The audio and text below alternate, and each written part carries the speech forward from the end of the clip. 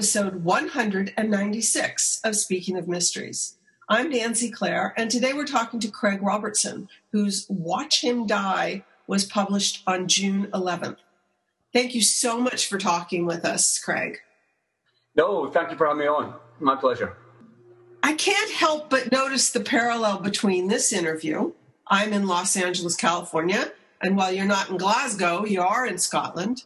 Mm-hmm. And the structure of Watch Him Die, which is, for want of another description, a bi-continental procedural story of murder and mayhem. That's as good a description as I can think of. But it's true. This investigation is bi-continental and Los Angeles and Glasgow. So I think you should talk a little bit about your connection to the two places. Okay, my connection came through my wife, Alexandra Sokolov, an author, and who comes mainly from Southern California, most of her time spent in and around LA. So we have been together for 7 years, got married 2.5 years ago. I better get this right. So we spent a lot of time in LA over the last few years. And while I wouldn't say I really know LA in the way that you can't unless you full-time live somewhere, I reckon I knew it enough that I could get away with it. And I wanted to. And I wanted to structure something that would take in sort of both parts of my life. And if I could get the plot right, which was going to be the tricky bit, then I wanted to try and do that. I think you did a good job with LA, and you really captured a moment when we were in the drought and those little signs were appearing on lawns that, I'm not watering and this is intentional. And, everybody let their lawn look like a little patch of desert. Yeah, it was one of those things. I saw one of those signs, which was, along the lines of thank you for not watering your lawn. The planet thanks you, you're awesome. And I thought, well, the house that it was in front of clearly hadn't touched the lawn for a while. But with the crime writer's mind, I thought, well, I wonder if he's not watered his lawn because he's dead. And that was kind of where we started from.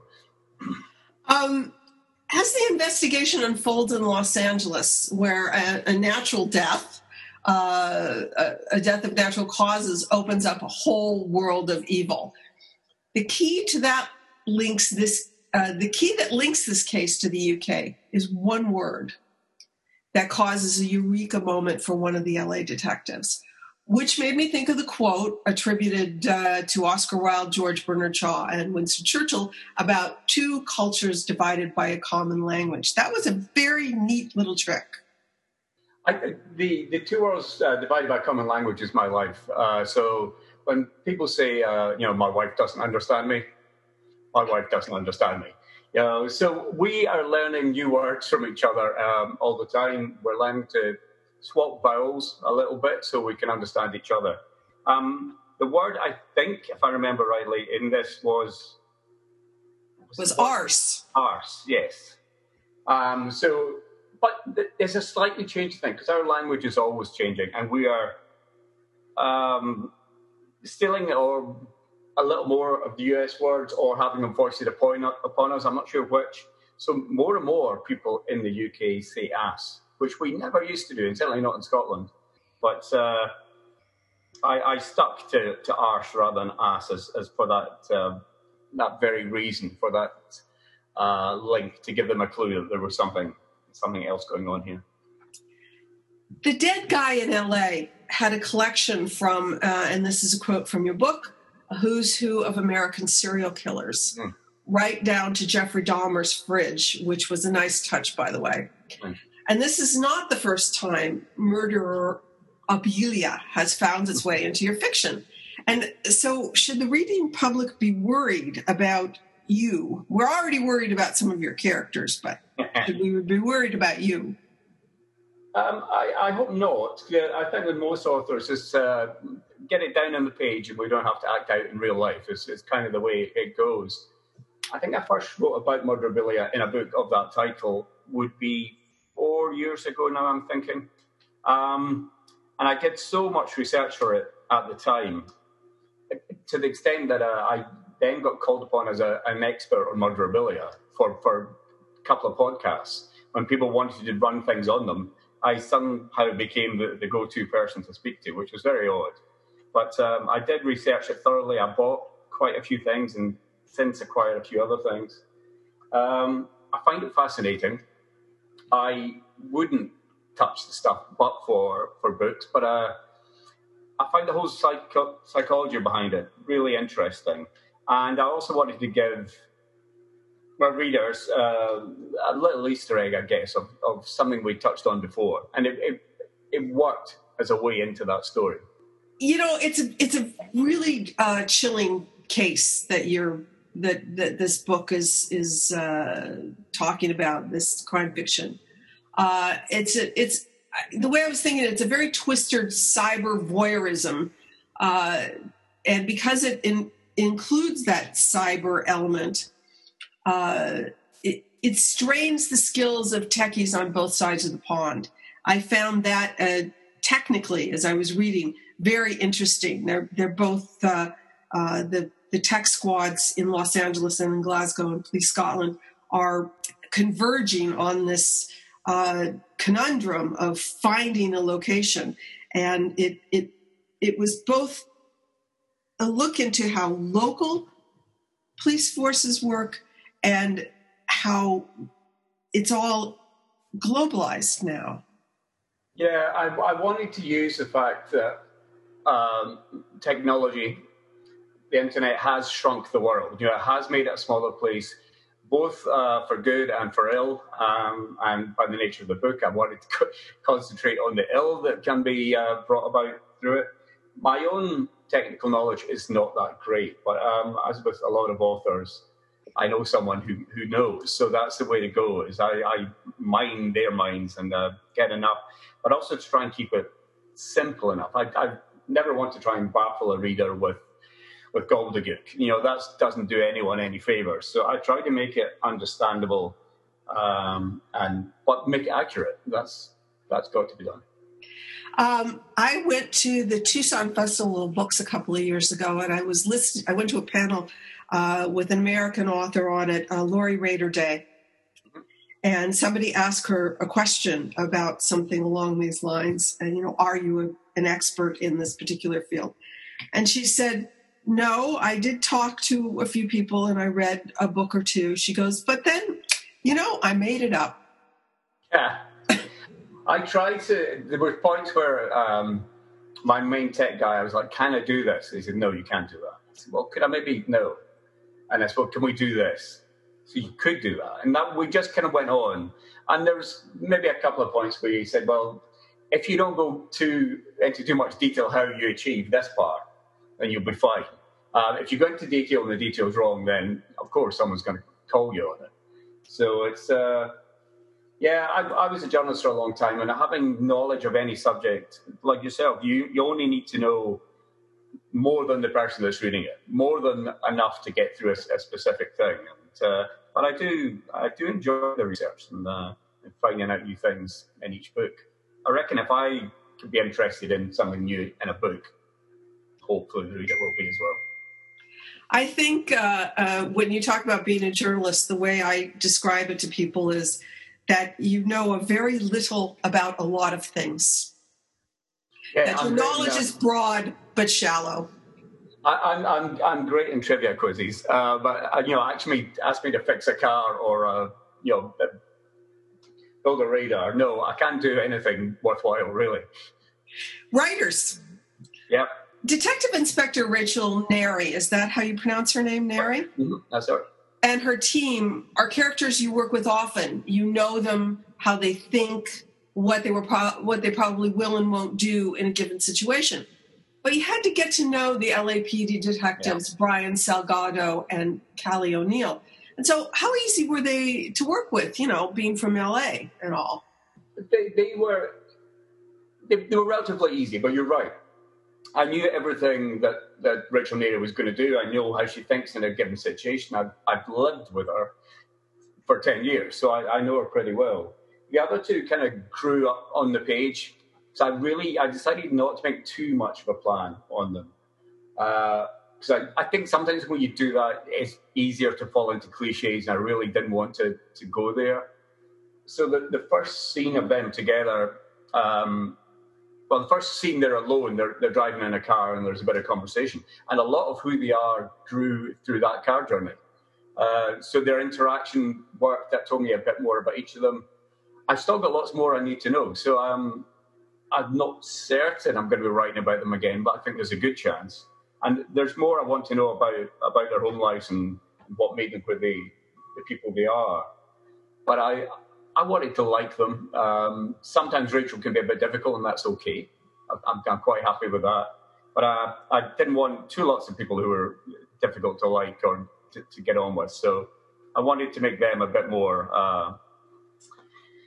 sociable, a bit more upfront and likable. So that was one of my starting points for them. But also, as ever, as writers do, I stole bits from here and there from people that I know and made an amalgam that I liked. You mentioned that we meet these two Los Angeles detectives in a car driving, and I had this conversation with Marcia Clark. I interviewed her recently, and we talked about that because she lives in L.A. and I live in L.A., and there's no traffic. I live right by the 405, and I had to go to Orange County, and it took me 40 minutes.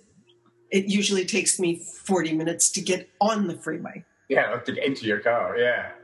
That must be incredible.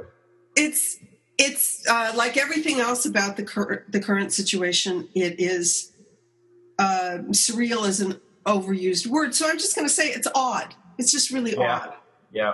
And because it's not really surreal, it's just there's no traffic, and that's odd.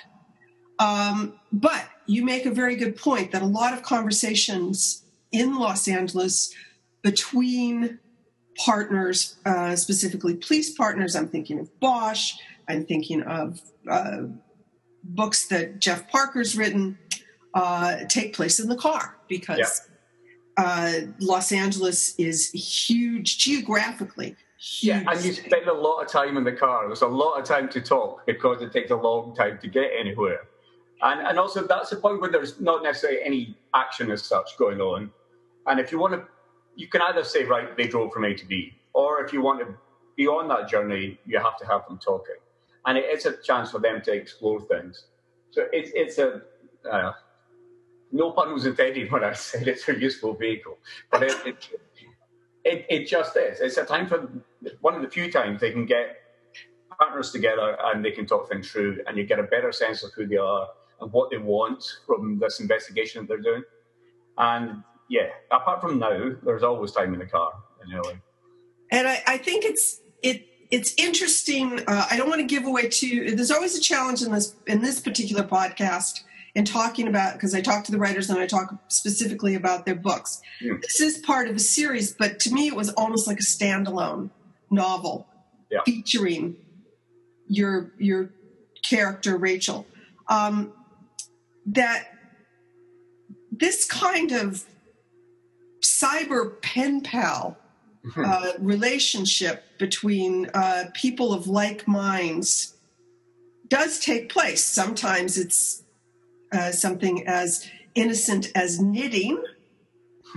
And I know I have a Scottish woman with whom I communicate about my knitting. I love it. But this is a uniquely 21st century construct, I think. I think it is. I liked the idea of them having a suspect that they could talk to, but not know who he was. I wanted to know how to interview him, how Rachel would go about talking to this unknown person who she knows is guilty of something, and how she tries to get inside his mind. I went to the best person I know in the subject. It was Catherine Ramsland, who has written, I think it's 60 books on forensic psychology and on interview techniques with killers. And I said to her, how would they go about doing this? And she she was surprised by the construct because it's so unusual, I think. So she said, well, they would start by asking them based on things they've got from the scene. I said, well, they haven't been to the scene. They don't know the scene. Oh, okay. But they know he's a killer, yes. Okay, in that case, you're going to have to do this. And she gave me this incredible insight and pointed me in the right direction to how they would go about working out what he's saying that's true and what isn't. And that is ultimately the key to all interviews. And looking for tells. I think she'd make a great poker player. And it was the basis of all those interviews. And I hope sort of underpins them with a bit of knowledge and makes them a bit more real. But the sense that they can do this on different sides of the world or on different sides of a city without knowing, I think the benefits of social media are great, and the perils of social media are great, and this sense of anonymity and hiding behind a cloak, it's a terrifying thing, and we're really going to have to get to grips with it at some point. And so I wanted to have a look at that. And, you do touch briefly, and I think very, very well, you touch on one of the most notorious Los Angeles cold cases, which is the Black Dahlia, which is a nice thread that you weave through the interviewing process, because one of the things that Rachel is doing is appealing to this murderer's vanity. Yeah. She wants to get him to talk. He has a great belief in himself and in his own invincibility, part of that, because he's behind that cloak of anonymity. She wants to get him to talk. And, making him think that he's extolling his own deeds is one way of getting him to do that. So she's using everything she can to get what little there is to be gained, because she is trying to track down and trace a young man who they know is dying in front of them. I hope I'm not getting ahead of your questions. And the person she's talking to does not know where he is, but has more information that can lead them in that direction. So she's trying to glean what you can from this killer. And through the Elizabeth Short case, they're able to cobble some clues together. I don't want to give it away. Yeah, but it's tricky. Yeah. So now I want to shift gears away from Watch Him Die, because I think everyone listening should definitely buy it and read it. And I'm going to go to a two-part question. And, it's a given that these are unusual times. And for writers, the times complicate book releases. It's also brought about a screeching halt to book festivals all over the world. Yeah. And including some that you have an integral part in. You are one of the founders of Bloody Scotland, and is it pronounced Butte Noir? It is, yes, Butte. You're active in Theakston's, and these are all in UK and Scotland, all of which have been cancelled this year. And of course, it's all about me, because I was actually planning to go to Butte this year. So, is this hopefully just a gap year, or do you think the festival landscape has shifted for a longer haul? And what sort of challenge do you think it is for writers introducing new books? You're an established writer, so you have a fan base, but what about debut authors? With festivals first, let's hope it's a gap year. This year I should have already been at, Theakston's in Harrogate next month, Butte at the end of July, Bloody Scotland, BoucherCon in Sacramento, 2 months in New Zealand. We were supposed to be on a fellowship in September and October.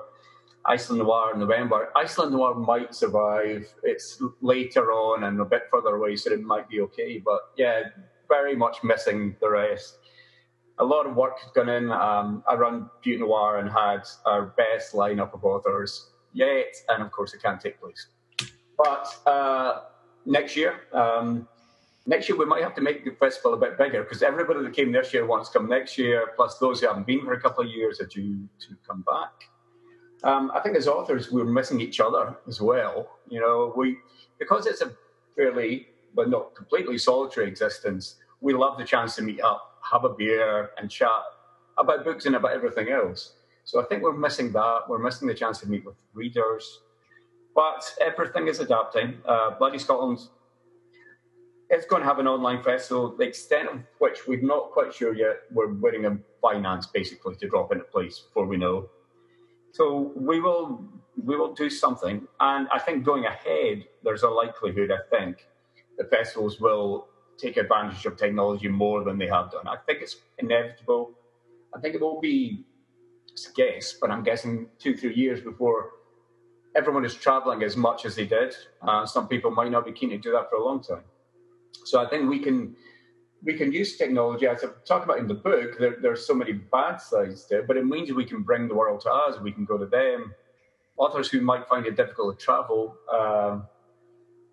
don't need to, and we can embrace that and take advantage of it. It's a very strange time to be bringing books out. Mine came out last Thursday. There are no bookshops open. Some of them are opening in England. I think opened 2 days ago. In Scotland, I think they can open in a couple of weeks' time. So we're just having to adapt. For those who are debuts, it is tricky. At Bloody Scotland, one of the things we're aiming to do, if we're hoping to do, in an online festival, is to give a bit of a platform to those people who really missed out on the chance to stand up and shout about their books because of that period where they all kind of fell into a black hole. So we're hoping to give a platform to as many of those as we can. It's such a tricky time. I'm hoping that publishers will, and I'm sure they will, take this into account when they look at figures. They can't really judge anyone on a book that came out in this period if figures sales are down. It's inevitable. With outlets being down, I'm sure Amazon are rubbing their hands, but and hopefully they're doing their jobs to get books out there. But But in the scheme of things, with people dying, it's not the most important thing. So we have to keep everything in perspective and hope that by this time next year, we'll all be back in even keel. But I think it might take that long, unfortunately. No, you make a point that yes, in the general context, but of this is a terrible, terrible thing. But books are very important to those who are stuck at home. Yes, absolutely. I think people, and I'm glad to say people are reading more than ever by the look of it. I'm not sure that people are writing more than ever. I know that a lot of writers have had problems. I've actually, and I feel guilty saying it, but I've been writing more than ever because there are fewer distractions. I can't go to the pub. There's no sport on TV. The kids can't come to visit. So writing time is expanded hugely. And I'm writing quicker and I think better than before because I've got all more time to concentrate. Now, even the time I'm not writing, I've got more thinking time. But I know that that's not working for everyone and people are rightly consumed by what's going on and worried for everybody around them. So it doesn't work. Maybe I'm just a sociopath, and that's why I don't think so. It's about using the time, and then that research is as important a part of the book as the writing is. You can't really do one without the other, and it doesn't matter what order you do it in. I know authors who will write the book and then do the research because they know just the bits they need to research. I tend to do mine as I go along. But I will often disappear down rabbit holes that I really shouldn't. You know exactly how it is. You just get interested in something. I also have to ask you about your recent article in The Guardian, which I think was very, very brave of you. Yes. To pick 10 books and writers that define Scottish crime fiction. Scotland has a deep field of crime fiction writers, and those writers have voluminous backlists. So how did you do it, and how vociferous has the blowback been? I did it with the sure knowledge that it wasn't going to go smoothly. I did it knowing that there'd be pushback on it. I made a list, and then I cut it down, and then I added to the original list, and then it's a tricky thing to do. I don't want to upset anyone. I don't want to I decided I wanted to do 10 different authors rather than having maybe 2 books, which would have been so easy to do, more than 1 book from any one author. I tried to make a broad spread of it. I tried to include a couple of books maybe people didn't know as well. It would have been very easy just to go to hit the top notes, and I didn't want to do that. I wanted to try and share the love a little bit, but knowing that I was never going to be able to keep everyone happy. There's a book I could easily have included by James Hogg, which is often considered sort of the beginning of Scottish crime fiction, but I'm going to show my ignorance now. I think it was written in the mid-1700s, late 1700s. And I had that on my list for a long time. It's called the Memoirs and Private Confessions of a Justified Sinner. I think I've messed the title up. But that was a first. But I wanted to basically concentrate a bit more on modern crime fiction that is sometimes called tarte noir, although we're not all entirely enamored with the expression. The pushback was immediate because, as everything is these days, The Guardian put it online. I got a couple of messages from authors saying, "Why am I not on there?" But they were kind of joking, I think. You'll have to wait till the next festival to find out. Well, yeah, that's true. Some of those who weren't on it said I owe them beer, and some of those who were on it said they owed me beer. So that's the kind of transactions we're dealing in. But from readers, a lot more pushback. Why is there no Peter May on there? It's a disgrace that there's no James Oswald on there. How could you leave out Denzel Merrick? That is an aberration. And I got lots of this. And the Guardian comments, where obviously people can be anonymous, and this goes back to what we were talking about earlier. Yeah, most people were very polite, even if they didn't agree. Some not so polite, but I knew that was coming, and that's fine. Well, I still think kudos to you. It was brave, and I have to admit, Peter May did cross my mind. Oh, it crossed mine so many times, and I love the Lewis man in particular. And as I was talking to Mark Billing about a similar kind of list, and he said, "Well, ask me tomorrow, and it'll be a different 10." And that's always the case with these things. So I do regret not putting Peter May in and others, but they only gave me 10, and that's my excuse, and I'm sticking to it. Well, you and we must have similar tastes, because The Cutting Room is always in my list of top 10 crime fiction novels. It's a fabulous book, and I really hope more people can read it. Louise Welsh, it's my top 10 of any genre. Whenever I'm asked, and it happens quite often, to list top 10s, it's always in there. And for a debut, it's astonishing. So, and this is my last question. What's next? What are you working on? Are you going back to the Faroe Islands? I've always wanted you to go back to the Faroe Islands. I think I would be in the Faroe Islands possibly right now, but for the pandemic. There was a plan. I hadn't booked flights around, but there was a very vague plan to go to the Faroe Islands this summer to take Alex with me. She's never been. And I do have a trilogy planned out, completely mapped out for the Faroes. When I'm going to be able to write it, I'm not sure. I need to go back. If I'm going to do it again, I need to go back and do more research. I'm writing a standalone at the moment. I've written 62,000 words, exactly 62,000 words. So I wanted to get to 62 before I stop for the afternoon to do this. So I'm within 20,000 of finishing. It's a first-person female protagonist. I'm loving it at the moment, and this worries me. I'm sure you'll have had this feeling that we all get, that whatever we're working on is the worst thing we've ever done, and that it's not going to work. I've had that with every book, and by some miracle it's worked out okay each time. So I'm now worrying that the reverse is true, and because I think this is good, it might be terrible. So maybe in another 4 weeks or so, I should be done, I think. And then we'll see what other people think. Well, that will be the tester. I have a feeling it will be crackerjack, as all your writing is. Your Last Refuge is also one of the books that always goes onto my top 10 list. No, bless you. Well, Brody Tunheim, who was the Faroese detective in that book, he will be making a comeback as soon as I get time to write it, and he'll be the lead in this trilogy. He's a marvelous character. Craig, I'm so sorry I'm not getting a chance to buttonhole you in Butte or in Sterling or in Harrogate or even up the road from me in Sacramento.